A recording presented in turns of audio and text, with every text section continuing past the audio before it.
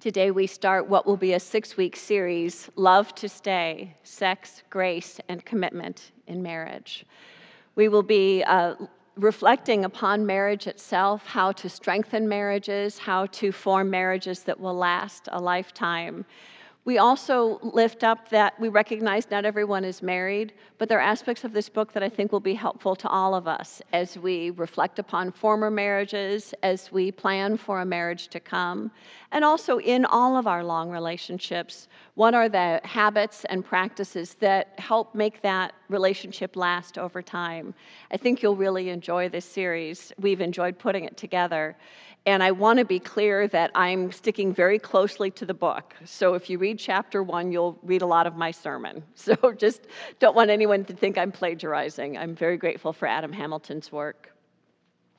Our scripture for today comes from the book of Genesis, chapter 2, verse 18, and again verses 21 through 25. Then the Lord God said, "It is not good that the man should be alone. I will make him a helper as his partner." So the Lord God caused a deep sleep to fall upon the man, and he slept. Then he took one of his ribs and closed up its place with flesh. And the rib that the Lord God had taken from the man, he made into a woman and brought her to the man. Then the man said, "This at last is bone of my bones and flesh of my flesh. This one shall be called woman, for out of man this one was taken." Therefore a man leaves his father and his mother and clings to his wife, and they become one flesh. And the man and his wife were both naked and were not ashamed. This is the word of God for all of us. Thanks be to God. I ask you please to pray with me. May the words of my mouth and the meditations of all our hearts be acceptable in thy sight, O God, thou our rock and our Redeemer. Amen. 2 older adults were in bed getting ready to fall asleep for the night, and the woman says to the man, "You know, you used to lie close to me." And so the man, fine, kind of rolls in next to the woman. And then the woman says, "You know, you used to hold my hand." And so he reaches out and takes her hand. And then the woman says, "You know, you used to nibble on my ear." He pulls back the covers, jumps out of bed, and she says, "What? What happened?" And he says, "I'm getting my dentures."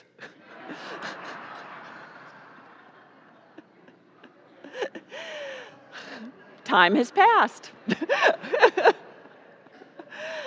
This is such a beautiful example of marriage, how we do what we can to bless one another, to please one another, even at times when we don't feel like it. That is the depth of agape love. Today, I want to reflect with you on what marriage is, why marriage is more than just a piece of paper, and ways to think about marriage that might strengthen marriage and strengthen all our long-term relationships. Marriage, more than a piece of paper. We know that there have been tremendous changes over the last 50-plus years in American culture. People are marrying later, and they're less likely to marry at all. One of the statistics included in the book that really surprised me was the difference in the age of the first marriage.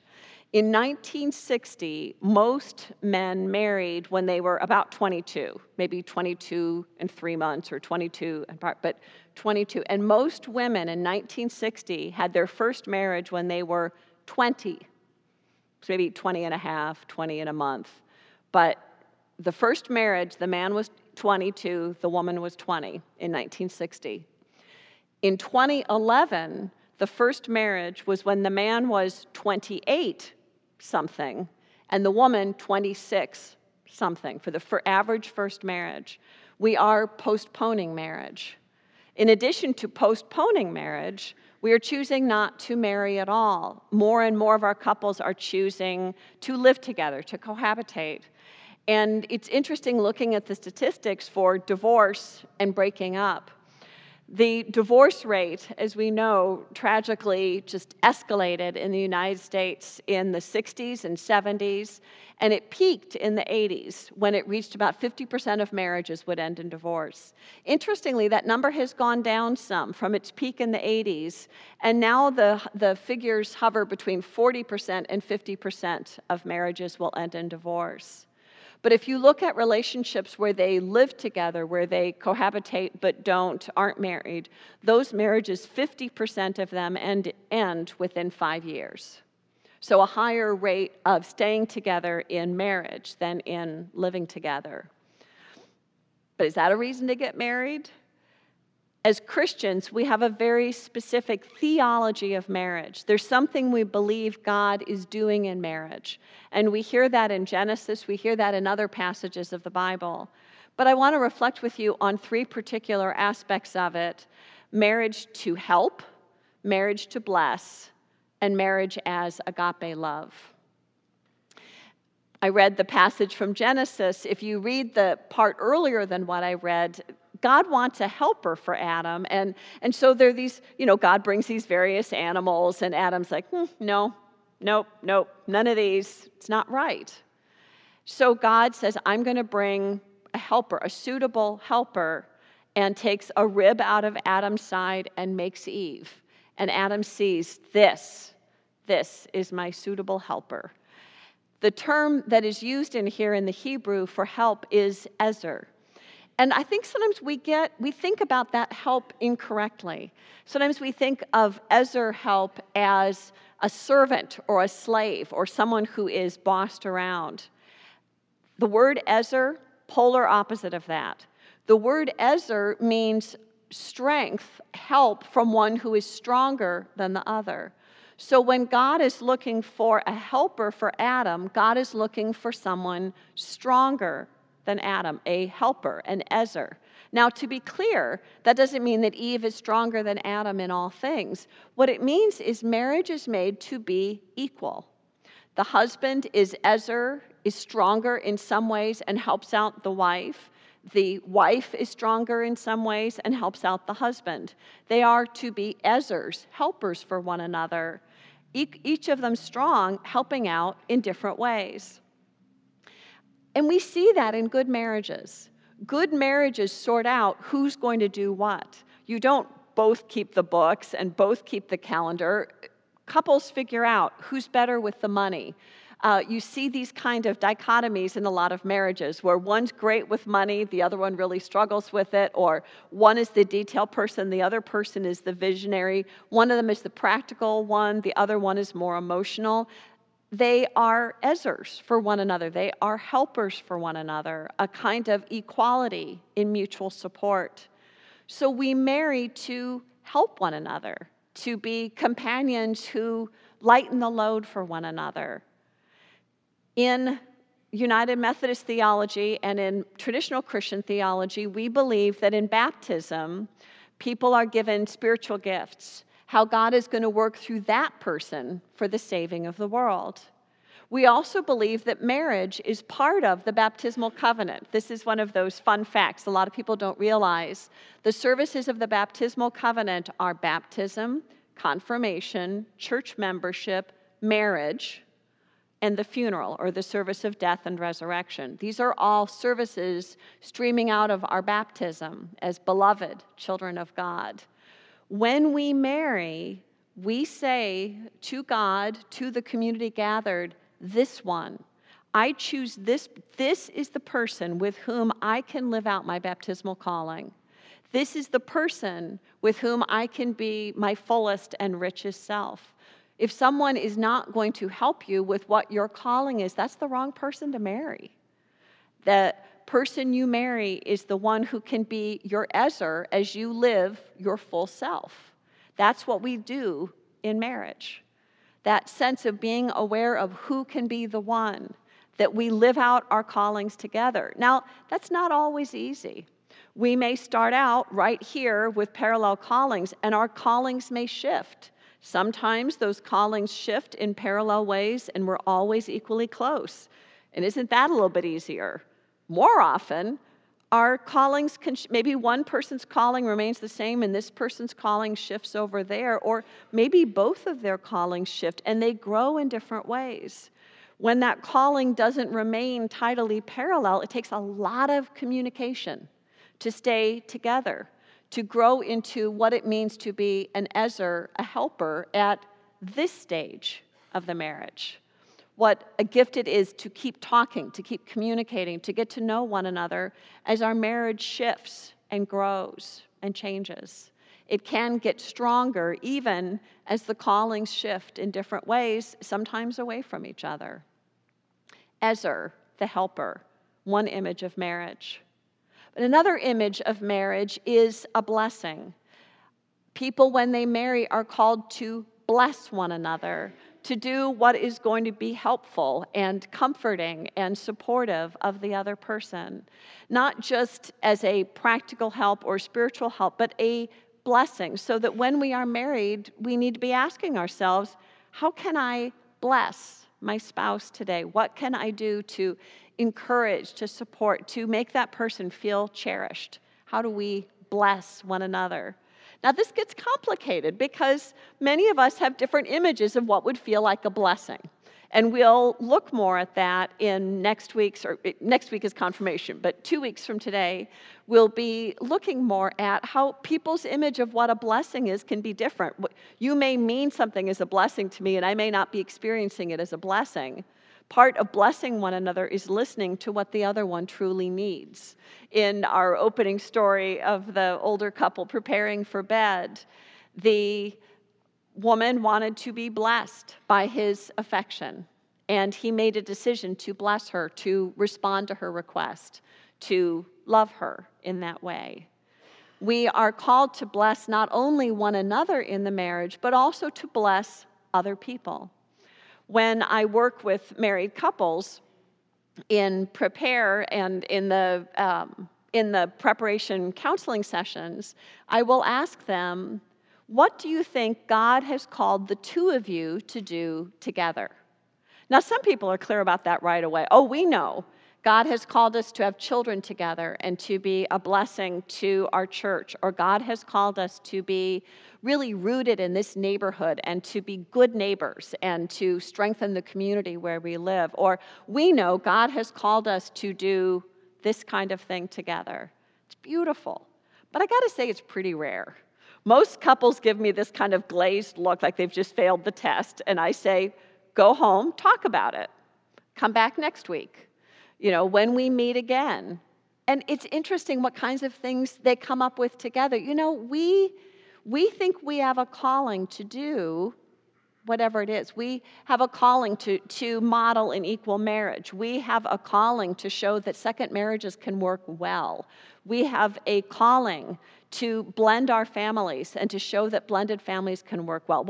Whatever that is, we've discerned this is our calling, so that the marriage blesses one another, but it also faces outward to be a blessing to the community. And that's one of the reasons why marriage as a Christian event takes place in worship.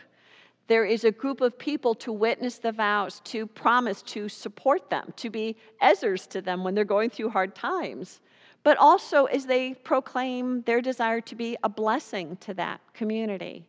That is the next layer of love, which makes marriage more than a piece of paper. But our third layer has to do with love and our understandings of love as we mature, as the years go on. And we look at the different terms for love in Greek. The first term for love that many of us are familiar with is eros. And eros is the source of the term erotic love, romantic love, sexual love. And erotic love is so important in marriage. It's that first thing for many of us, it's what first brought us together, that attraction, that desire to be near one another. And that erotic love keeps couples together throughout their lives. We will be focusing on erotic love in a number of weeks. It's really important. But that level of kind of breathy passion at the beginning doesn't always stay at the same fever pitch in which the relationship may have begun. I mentioned our premarital counseling. We use an inventory called Prepare out of Minnesota, and there are different statements which people are supposed to score: strongly agree, strongly disagree, or someplace in the middle. One of the ones that almost all of our couples miss by what the inventory wants you to say is this: I expect our romantic love to fade somewhat. Now, I will tell you that almost always my lovely, passionate, committed couples look at that and they mark strongly disagree.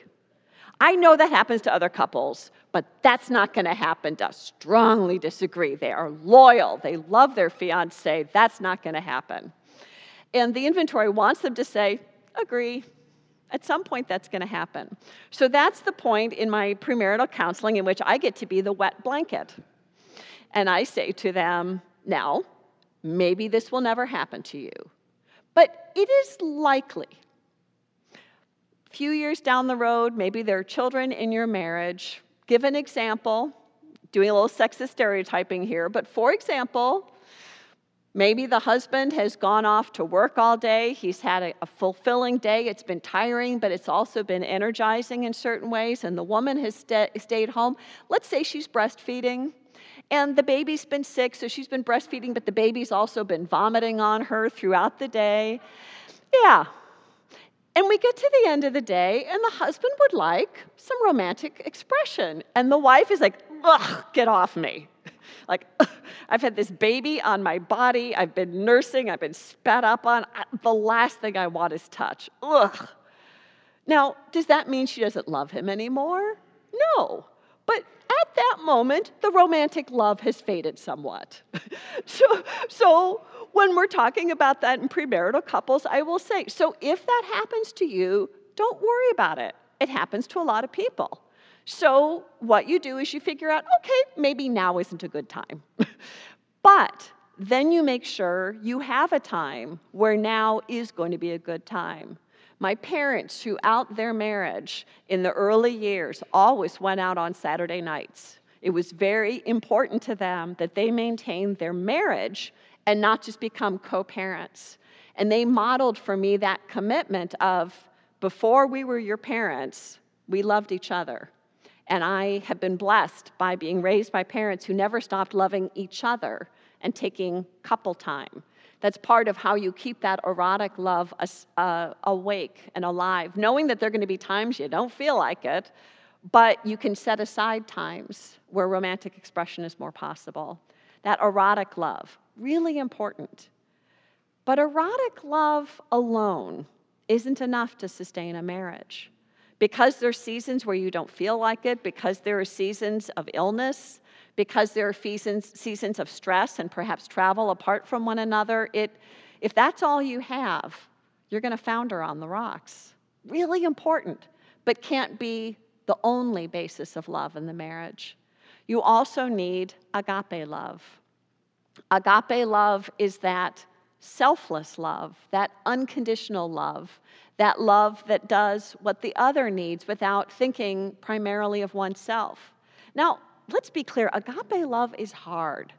Most of us are selfish beings. We think first of ourselves and our own needs. The gentleman in the opening story just wanted to go to sleep, but he had pledged agape love to his wife, and so he got over his initial desire just to go to sleep, and he gave affection to his wife. He got over it and offered that agape love. We see that evidence of agape love in long marriages which know each other and are still getting to know one another, that recognize that you don't know everything, even as long as a marriage is. I picked on my mom at the 8 o'clock service. Now she's not here. But I remember about 10 years ago visiting my parents in Naperville, and somehow in a conversation it came up that my dad had had pneumonia as a child. My mom said, "What? I didn't know you'd had pneumonia." And Dad laughs and says, "Mary, you don't know everything about me." Somehow it had never come up that Dad had had pneumonia as a child. And at that point, they'd been married 50-some years. Now they're coming up on 62. There's still things about my dad my mom doesn't know. There's still things about my mom my dad doesn't know. There are still things to learn about one another. And we learn those things as we live in agape love, that unconditional love, seeking to bless and help one another, seeking to do what's best for the other, even when it's really difficult and even when we don't feel like it. Because we all know that sometimes we're just not going to feel like it, and we have to kind of make ourselves, extend ourselves beyond our own selfish desires.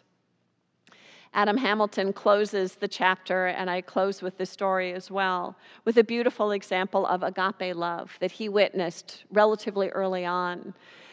We've mentioned Adam Hamilton's church, United Methodist Church of the Resurrection. It is now our largest congregation in United Methodism, but it wasn't always like that. It started out as a very small group of committed Christians who worshiped in a funeral home. Turns out funeral homes are available Sunday mornings. Not many people have funerals at that time, and so they could go into one of the funeral home chapel areas to worship, and it's because of this funeral home start that they took the name Church of the Resurrection. So now you're insiders on a joke. But early on, within that time of getting to know one another and growing as a congregation, one of the real leading families in that was a couple, John and Denise, and their 2 elementary school kids. They were just wonderful pillars of the early church. They were go-to people to help you out. If you needed someone to set up more chairs or to greet or whatever, you could grab John and Denise and their kids. Now, Adam knew that earlier, before he'd met them, there had been a brain tumor Denise had had, and she had been able to have it treated, and the cancer was in remission, and she was doing fine. And years passed. They really enjoy their time together. The Church of the Resurrection is growing. And then John and Denise received devastating news that the tumor was back, that it was cancerous, and it was inoperable. There was nothing they could do. John and Denise came from the area of Columbus, Missouri, and so the Church of the Resurrection is outside Kansas City. So they made a decision to move over to Columbia, Missouri, to be nearer to family. And there they started their life over, not knowing how long Denise would have, but knowing that eventually the cancerous tumor would take her life.